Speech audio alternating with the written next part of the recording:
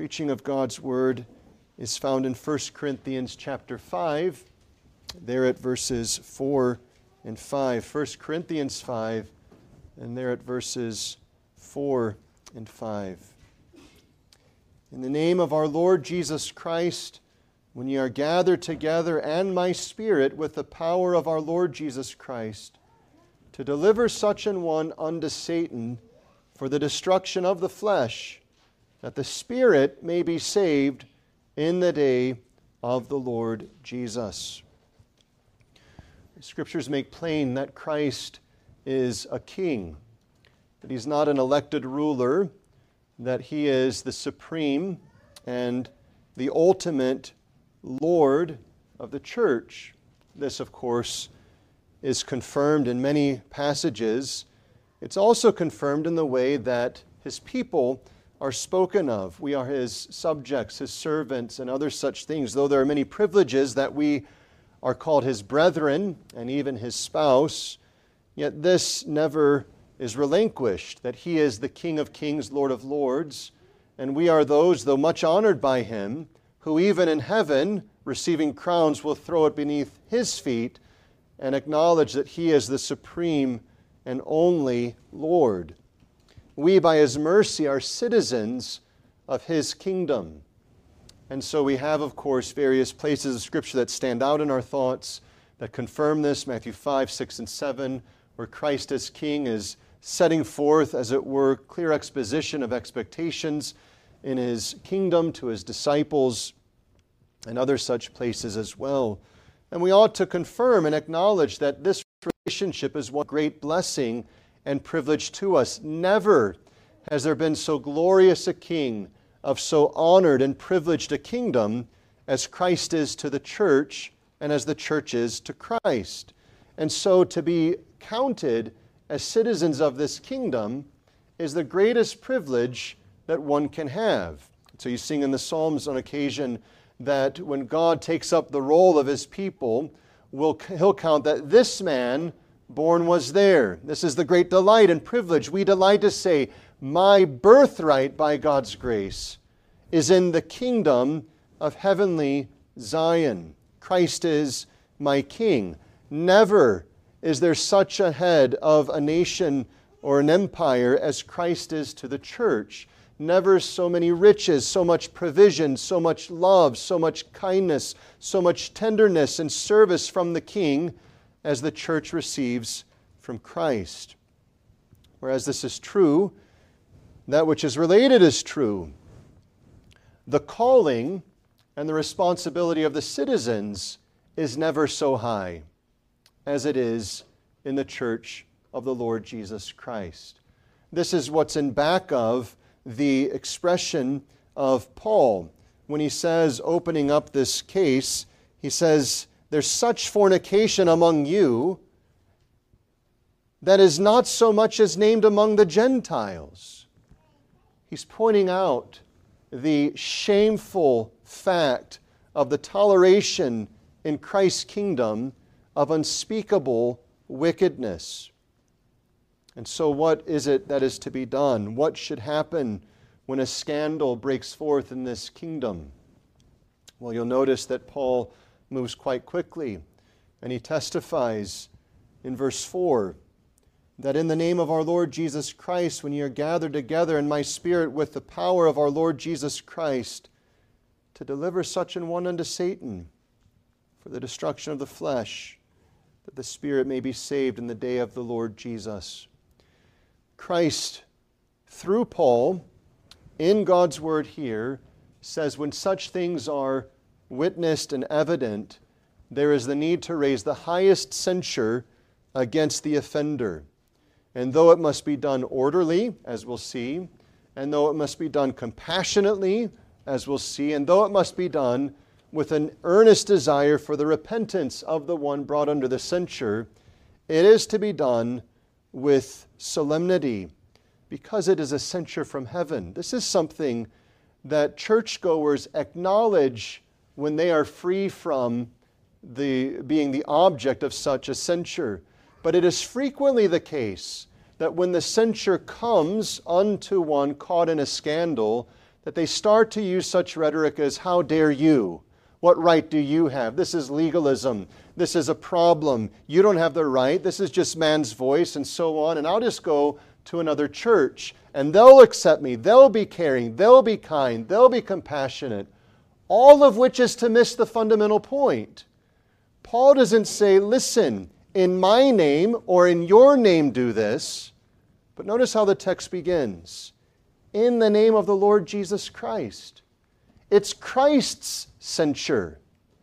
The censure of excommunication, as solemn as it is, and as impactful as it is among men, such that as at the end of this chapter, he says, here's how you're to live. That one who continues in such a state under that censure, verse 11, you're not to keep company with them. You're not to eat or drink with them. There is to be such a change in your relating with them that they are to be treated, as Christ says in Matthew 18, as a heathen man. And for the Jews, that was significant. You see it in Peter when he says, I've never touched any unclean thing. And the vision comes, and then he perceives that he has a right now to eat with the Gentiles. Do you see that in Acts? The Jews observed such distinction with the heathen that they would not so much as enter into their house and eat with them. That's what Christ is saying in Matthew 18. And that's what Paul's getting at here. When the censure is delivered, it changes the way we're to relate to those under that censure. And it impacts our lives and the life of the one under the censure. And it has massive impact to us so that we can be tempted to think that really all that's taking place is an earthly thing. But that's to mistake what actually is taking place. The change that is taking place is because of the voice of Christ that is resounding unto earth from heaven. The censure of excommunication is not a church's censure, properly so considered. It's not a pastor's censure. It's not a presbytery's or session's censure. It is the voice of the King, which to ignore is to bring unending shame upon oneself, which to reject and refuse, whether by the one under censure or by others refusing to observe the censure, is to be a treasonable offense against the King. Brethren, it is a solemn thing to consider what is before us. We realize, as our congregation has been laboring in the Lord's providence with two who have been duly warned and admonished privately, now publicly, solemn prayer being issued unto the Lord publicly, ourselves seeking the Lord personally and privately in the throne of grace, that we come then, unless the Lord should intervene, and one of them should before the censure come and give evidence of repentance, we come to administer the censure of Christ. What we see in the text is that excommunication is Christ's ordinance, whereby He removes an impenitent sinner from the fellowship of His church and exposes him to Satan for the destruction of the flesh, that the spirit may be saved in the day of the Lord Jesus. But we wish to look at this in three ways. Firstly, noting how it is a royal act. Secondly, how it is a solemn act. And thirdly, how in spite of what men and women and the world may say today, how it is a gracious act.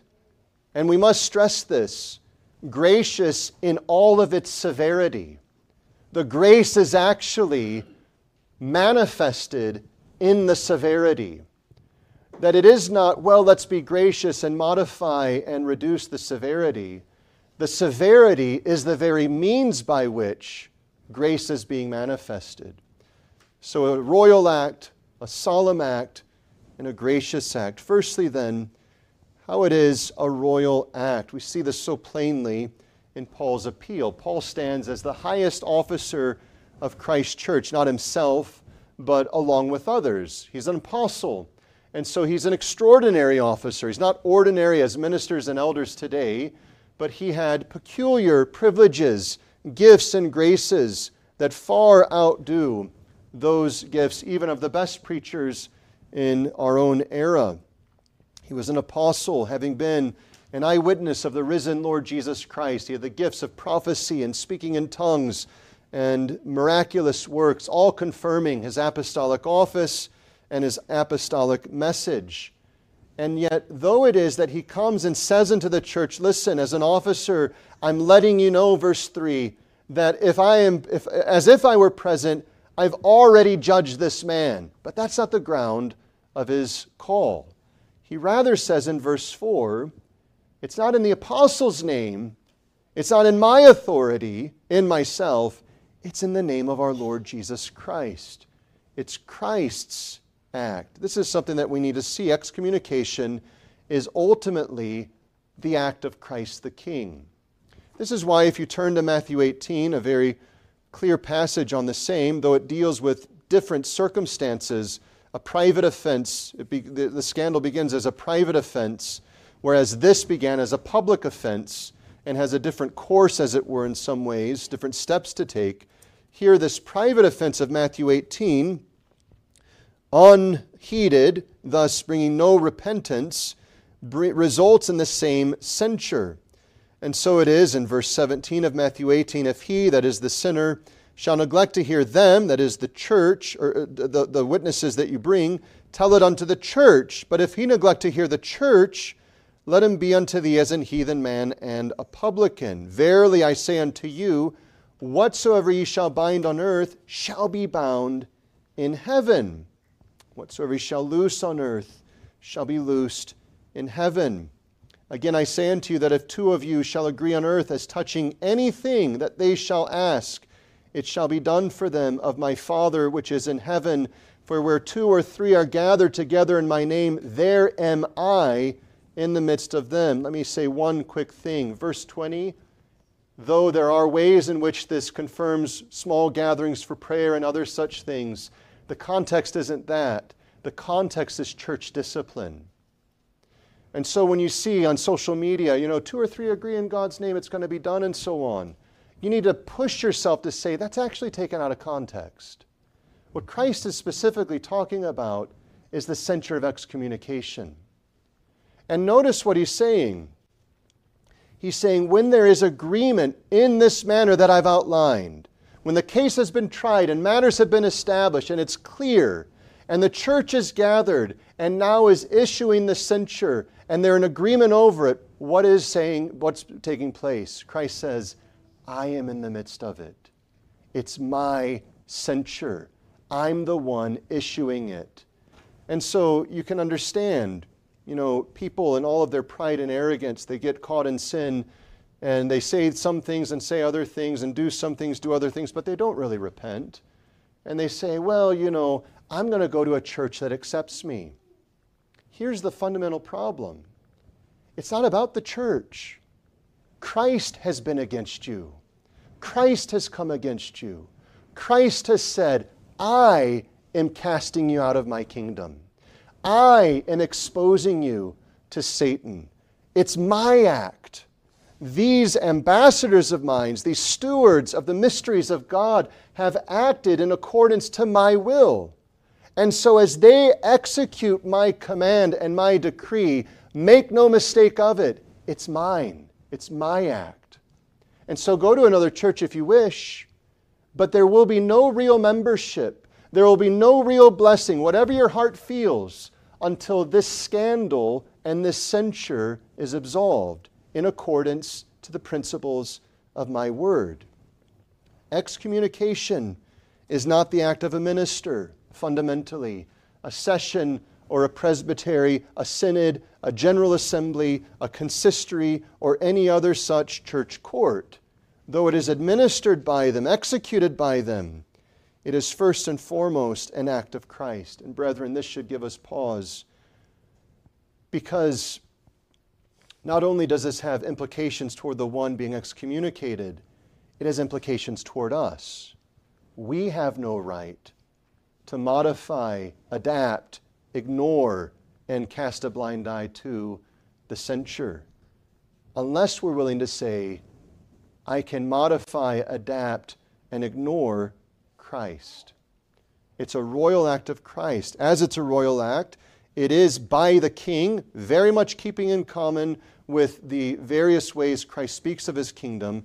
It's executed upon earth by his ambassadors. And you see this throughout history. The great kings would give their decree, and they would then send it to be executed by his servants.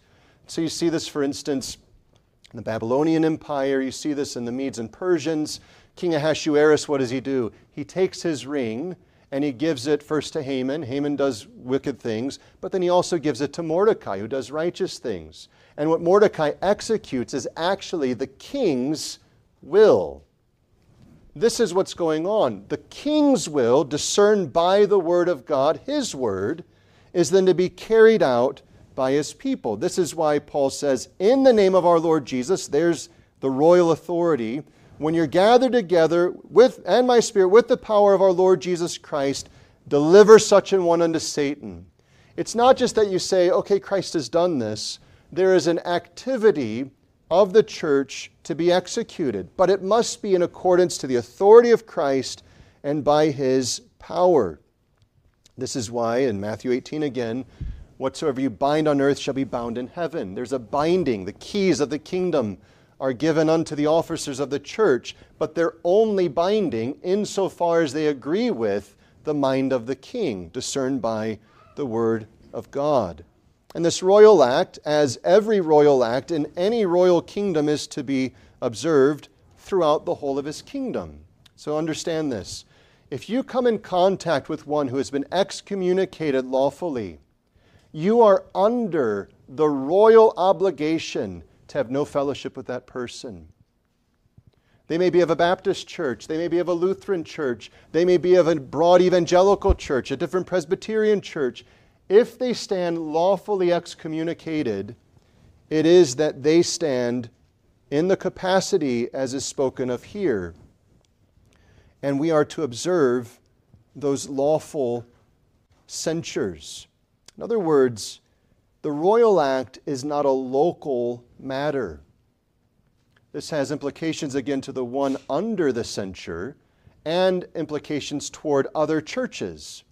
And so in our day, it's not uncommon to find someone who's under censure flee to another church for some perceived refuge and say, well, this church was legalistic, and they badmouth the church, and they say, what we really want is love and kindness, and everyone sins and so forth and so on. All of those kinds of things happen, and too often, the church leaders even take the word of the one under censure as if that's the truth. They never pick up the phone. They never email. They never visit and say, listen, what's the issue with this one who says he was brought under censure? Could you imagine, for instance, one of our states having a sex offender on fleeing from someone in a different state, and our state's authorities say, well, he's now in our state, so we're not going to observe those things. Well, we have to remember, it's not just a state offense. There's a federal offense, a national offense that is the reality of some crimes. And so it is in God's kingdom.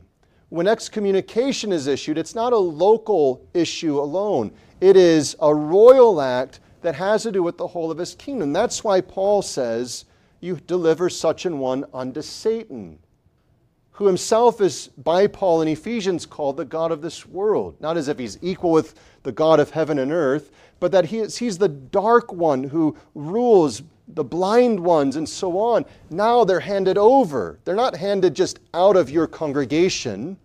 They're actually handed out of the kingdom of Christ unto the lawless one, the wicked one. This is why you'll notice in 2 John verse 9, in a different issue, of course, that nonetheless, John says, whosoever transgresseth and abideth not in the doctrine of Christ hath not God. He that abideth in the doctrine of Christ, he hath both the Father and the Son.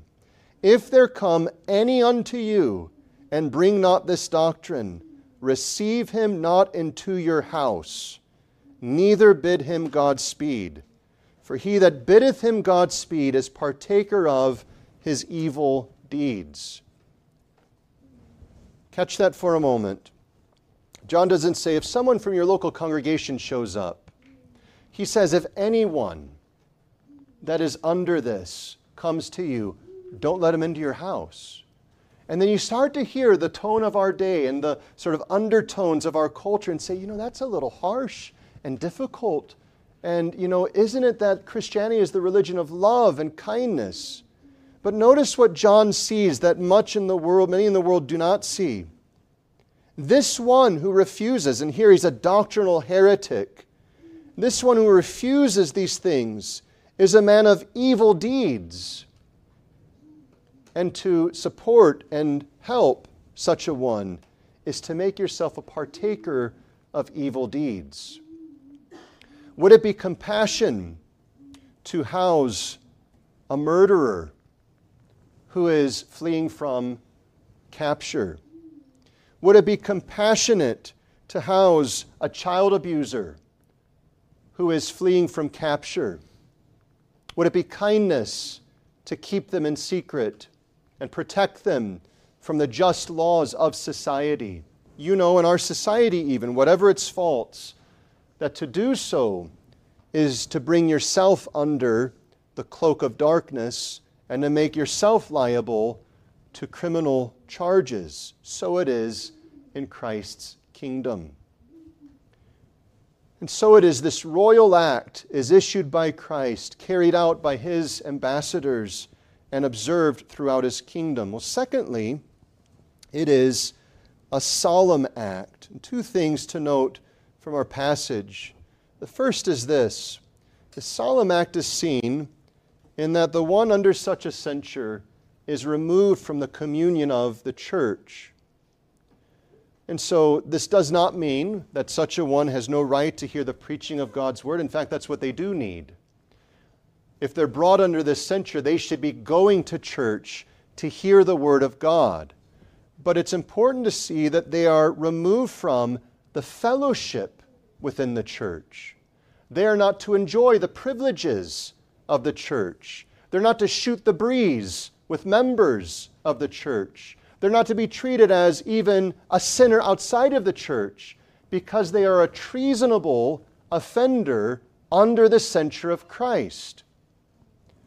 That's why Paul says, listen, I have written, verse 11, unto you, not to keep company if any man that is called a brother be a fornicator, and so on. Earlier he says, it's not the fornicators of this world.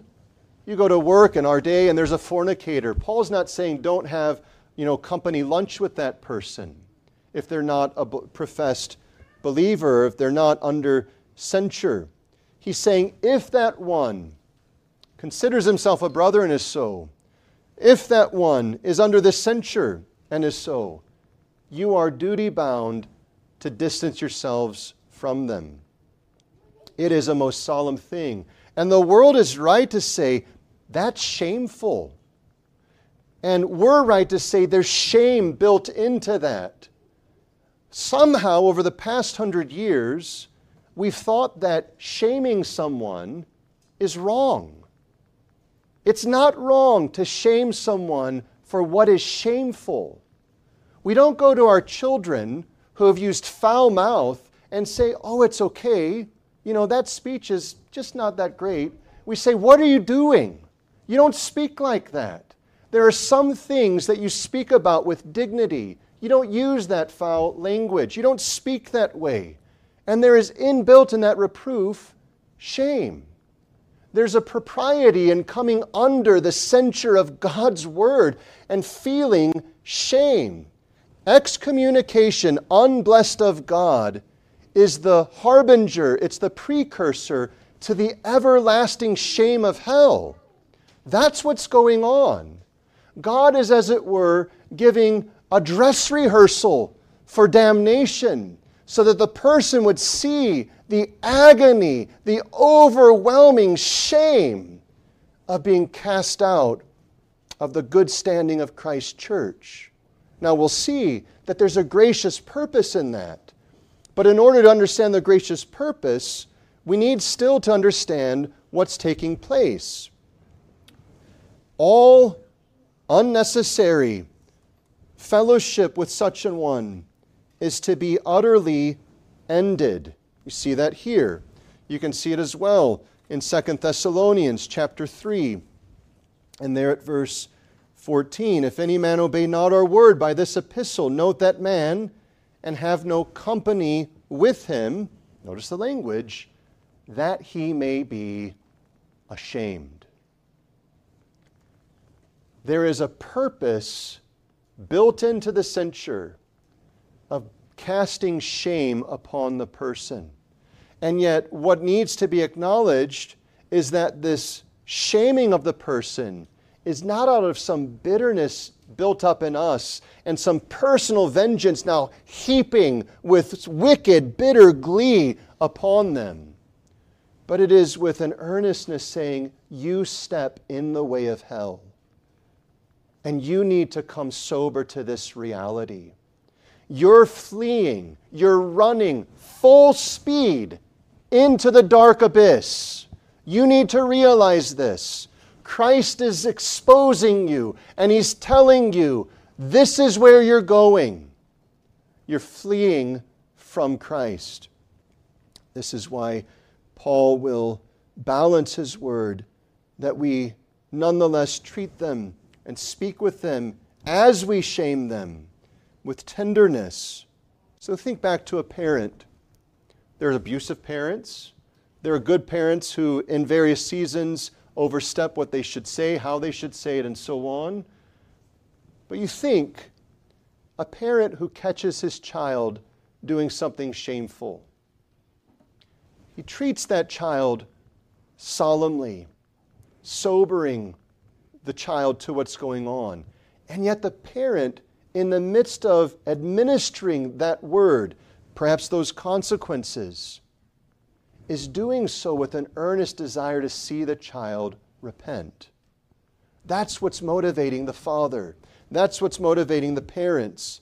And brethren, that's what should be motivating the church in this solemn act, which then starts to help us see how it is we go through this in the difficult things. Well, here's a person and they've been under censure of excommunication. They say, hey, do you want to hang out? What do we do? Well, we could blow up with them on the phone. We could blow up with them on the email. Or we could say, listen, I earnestly would desire that, but the Lord Jesus Christ, from whom you're fleeing, says I can't. My earnest desire for you is that you would repent. If you want to get together to talk about that, let's do it. You say, well, that's too focused. That's too little. Let's get this clear in our minds. The worst sex offender in this nation, serial sex offender, is under less a censure from Christ than one who is under greater excommunication. That's the reality before us. There are different things taking place, of course. There are some things about what has been stated that are naturally more repulsive to us, and we know all of the difficulties associated with it, but we need to see things as Christ would have us to see. The one who's not a brother, who's a fornicator, an idolater, a railer, a drunkard, an extortioner, I'm not saying you have to flee from them. But one who has professed the faith of Christ, who has been baptized into His covenant, who has been under the means of grace, and has now embraced a life of sin, that's the one that you should look upon as most egregious in the sight of God. That's not the teaching of some denomination or some era of history. That's the teaching of Christ's Word. That's Christ the King, helping us to see things as they're to be seen. Within this solemn act of removing them from the fellowship of the church, you notice that Paul says that they are delivered unto Satan for the destruction of the flesh. There are mysteries surrounding this expression, but it seems to be parallel to what Christ says, let him be as a heathen. Remember, think of that expression. Israel, as a covenant nation, had the light of God's word. Israel had the fellowship of the saints. Israel had the means of grace, the ordinances, all of these privileges. The nations didn't have them. They were exposed to the stupidity and the foolishness and the rancorous wickedness of the nations. And who is it that rules the nations in that way? It's Satan.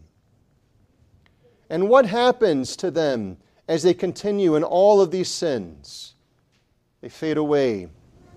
Drunkards have natural problems that happen to their systems. Fornicators contract diseases that waste their body away. Idolaters become consumed because they become like the thing they're worshiping, which is vain, empty, and fruitless. But there is something that is implied with Paul's words. Paul says, to the destruction of the flesh, that the spirit may be saved. Here is not the issue of the sinful flesh versus the righteous soul, but the body and soul. There is an exposing to Satan that wastes away the body. There is, as it were, the Lord pronouncing, saying, my providential care is being backed off of you, and you are going to be exposed to the hatred, the enmity, the bitterness of Satan against his own. Keep this in your mind. Satan has no delight in any of his subjects. Not one ounce of it. The most profane, godless man, Satan doesn't look at him and say, that's my friend, or I find pleasure in him. Satan despises every single subject of his kingdom and will gladly delight in his torment. And you know this by experience. Even as a Christian, you're tempted into a sin, and it's painted with all the fair colors of beauty and attraction and benefit, and then you take the forbidden thing. And what happens? All of a sudden, your friend, Satan, who was leading you along the way, jumps on you and brings you unto great bitterness and emptiness. It's as the Scriptures regularly portray that sin brings forth death. And who's there coaching and coaxing and cultivating all of this? It's Satan and his kingdom. It's no mistake that when one is brought under lawful excommunication, that many times their bodies break. That should burden us. That should make it solemn in our sight. None of us at the excommunication of anyone should be standing there with a sense of lighthearted glee or saying, now you're going to get what's coming to you. If we have any grace at all, it will lower us and bring us to our knees continuously crying out, O God, as you bring them low, bring them again unto Christ. It is most solemn. But brethren, the third is this. It is a gracious act as well. How is it gracious? Well, Paul particularly highlights this when he says that the spirit may be saved in the day of the Lord Jesus. He's not giving an automatic rule, excommunicated, they're brought low, then they'll be saved. But he's saying this is the means to employ, and if ever they shall be saved when a scandalous sin is erupted, it will be in this way. They will be brought low. And so what we see is all of the solemnity we've talked about and all that challenges our own cultural norms today. And we say, that's difficult for us to hear. And we stand with the disciples and say, this is a hard saying, who can hear it? You know, this is difficult, how can we enact it? This is too contrary to the culture. But brethren, here is the wonder of the Lord's arrangement, the very solemnity of it all, the weightiness of it all, is the very thing that the Lord orders unto the one's repentance, that their spirit should be saved. What happens when one comes under the weight of this? Well, they may become more boisterous in all of their cavils and objections and all of their words. In their soul, they feel the weight of it. It's like the atheist, right? The atheist is loud and boisterous, and they say there's no God. And yet what happens? Something hits them, and they say, oh no. You've heard of a missionary of old who had joined with an unbeliever, and unbeknownst to him, this unbeliever who had led him into all manner of unbelief himself and caused him to reject various truths, is in an inn. And this unbeliever is in anguish, screaming, crying out. And this man who had been influenced by him, not knowing it's that man, is in the room next door. And he's hearing the shoutings and the cryings and all of these petitionings going on as a despondent, hopeless man. And when he awakens in the morning, he goes to the innkeeper and says, you know, what came of the man? Oh, he died. Who was it? And the name that came off of the master's lips, the innkeeper's lips, was the man's friend, who led him into all this sin, carelessly, casually, indifferently to God.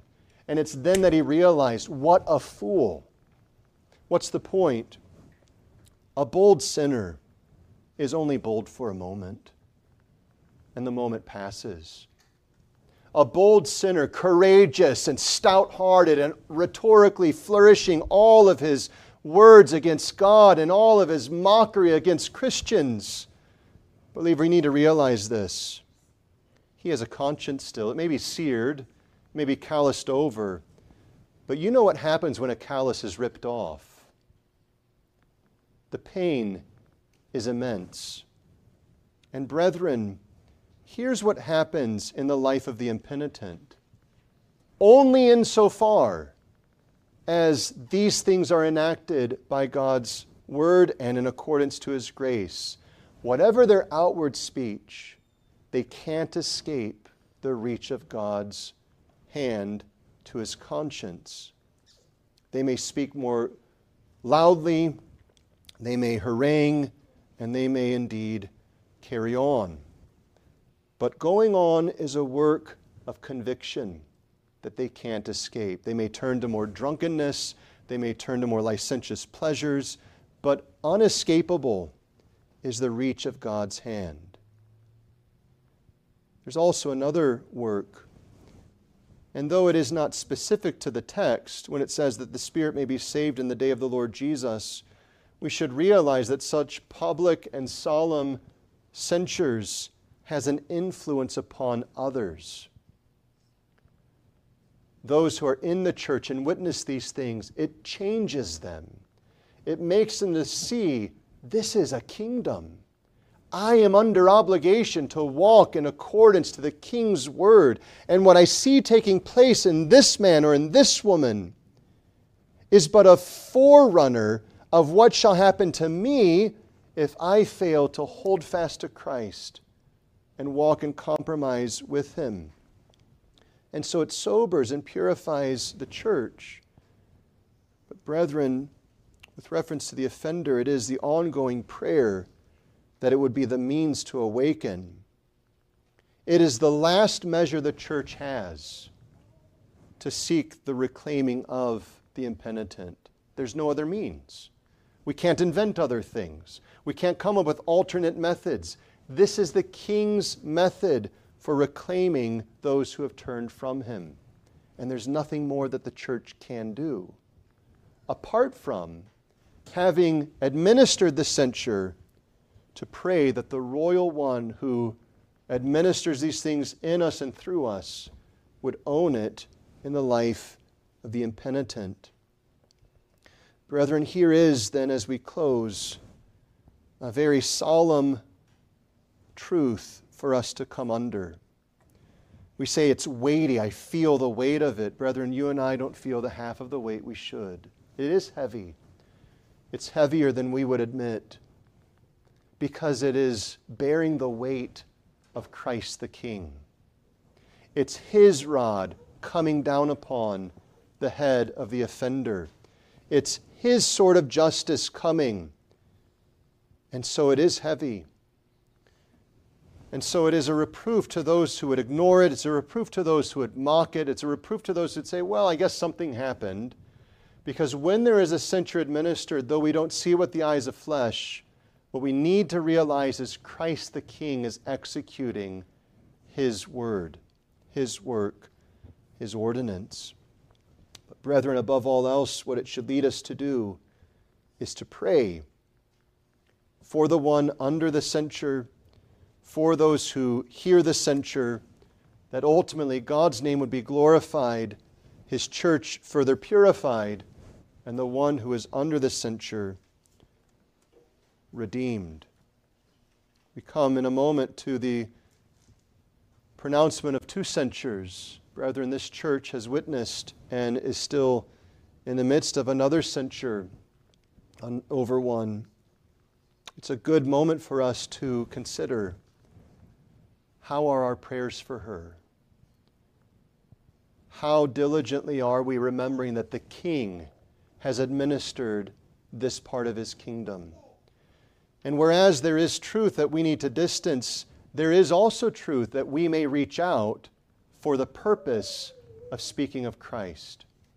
That we can appeal to them to remember the censure of Christ, that we can do so kindly, generously, without compromising. We don't meet in order to carry on about nonsense, and we say, but they won't want to meet. That's not your problem. Your concern is to see the administration of Christ's kingdom faithfully executed and lovingly executed. And so, brethren, may the Lord stir us up together to be faithful not only in the pronouncement of censures, not only in the administration in the immediate moment, but in the ongoing observance of them, that the Spirit may be saved in the day of the Lord Jesus. Would you stand with me briefly for prayer?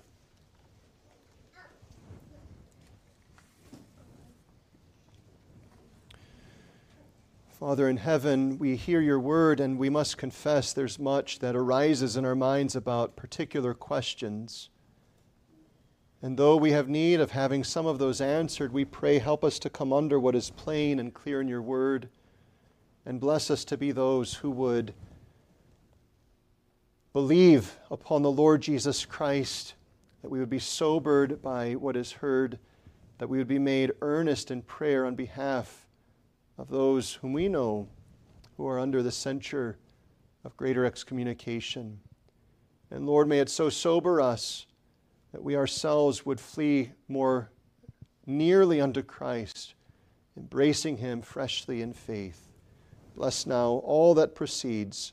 We ask it in Jesus' name. Amen. Please be seated. We come to a very solemn ordinance of excommunication. You'll be aware of the basic steps that have been taken. It's necessary for clarity and good order to recite some of them so that all is above reproach. In November of 2022, concerns were raised in regards to a marital breakdown perceived in the lives of both Mr. and Mrs. Samuel Ridley, Samuel and Abigail. This led to a number of informal and formal meetings, calls, and efforts to assist and address them. And over time, though there were initial encouragements, they both grew reluctant to continue meeting. And so the session was involved, and over time they refused to meet and receive counsel and help from the session. Mrs. Ridley ultimately moved out of state, contrary to Mr. Ridley's desire to work on the marriage, and subsequently Mr. Ridley rejected pastoral counsel to repent of his sinful anger and failed to appear before the session to receive formal rebuke to that end. Furthermore, Mrs. Ridley's move away and expressed intention to have nothing to do with the elders of this church made it utterly impossible to work toward addressing the marital breakdown or spiritual needs of her soul. So after many attempts to address this, the session was left with no other course of action than to move toward formal citations for both to address the relevant matters. Mrs. Ridley failed to appear to no fewer than 5 cited meetings of session. Confirmation of her receiving the citation was received each occasion, and additionally she failed to provide any feedback, response, or request for adjustments, though such were sought. Mr. Ridley charged her with marital abandonment. Her move and her unwillingness to clear Her good name made it impossible for the church to assist in any way to remedy this matter. Her failure to reply, appear, in any way cooperate with the efforts of the session left the session with no other choice but to charge her with contumacy. Thus, following her continued separation from her husband, her unwillingness to cooperate in any way with the session, and her contumacy evidenced by her own statements, and her failure to appear or reply in any way to the three most recent citations, the session referred her case to presbytery in accordance with the teaching of the Bible and legislation of this church. Contumacy is the refusal to comply or obey Christ's authority given to the courts of his church, and as such is a grievous sin which Christ himself indicates is worthy of greater excommunication. If he will not hear the church, then let him be as a heathen. Given the gravity of so great a matter, this session referred to this to presbytery, and at its meeting of November 1st, 2023, presbytery sustained the reference and resolved to try the case. Presbytery then ordered St. Louis session to enter on the process to intimate the censure to Mrs. Ridley, and ordered Reverend Matul to proceed to 3 public admonitions. Similarly, Mr. Samuel Ridley failed to appear in no fewer than 3 cited meetings of session to receive a formal rebuke for his sinful anger as evidenced by his own admission, the testimony of his wife, and his conduct as witnessed by the session during numerous meetings over several months. His failure to appear at these 3 meetings, accompanied with his expressed intention never to appear to receive such a rebuke, left the session with no other choice than to charge him likewise with contumacy. At the same meeting of November 1st, presbytery likewise sustained the reference, tried the case of Mr. Ridley. To deliberation, presbytery ordered the St. Louis session to proceed similarly with him. In this congregation, those 3 admonitions were given over the course of 3 Sabbaths. The presbytery then ordered the St. Louis session to proceed to the 3 public and solemn prayers, seeking the repentance of both Mr. and Mrs. Ridley, and these likewise have been offered up on separate Sabbaths. Throughout the efforts noted here, neither Mr. nor Mrs. Ridley has given any indication of repentance or interest in pursuing this. The session therefore reported these proceedings to presbytery, which met on Tuesday, February 6th. And having reviewed the proceedings, the presbytery did then order me to proceed to the pronouncement of the dreadful sentence of excommunication. So in accordance with biblical principle and our own practice, I preached on this ordinance this morning. I've now narrated the various steps of the process in order, and before proceeding, we must seek the Lord for his favor. Would you stand with me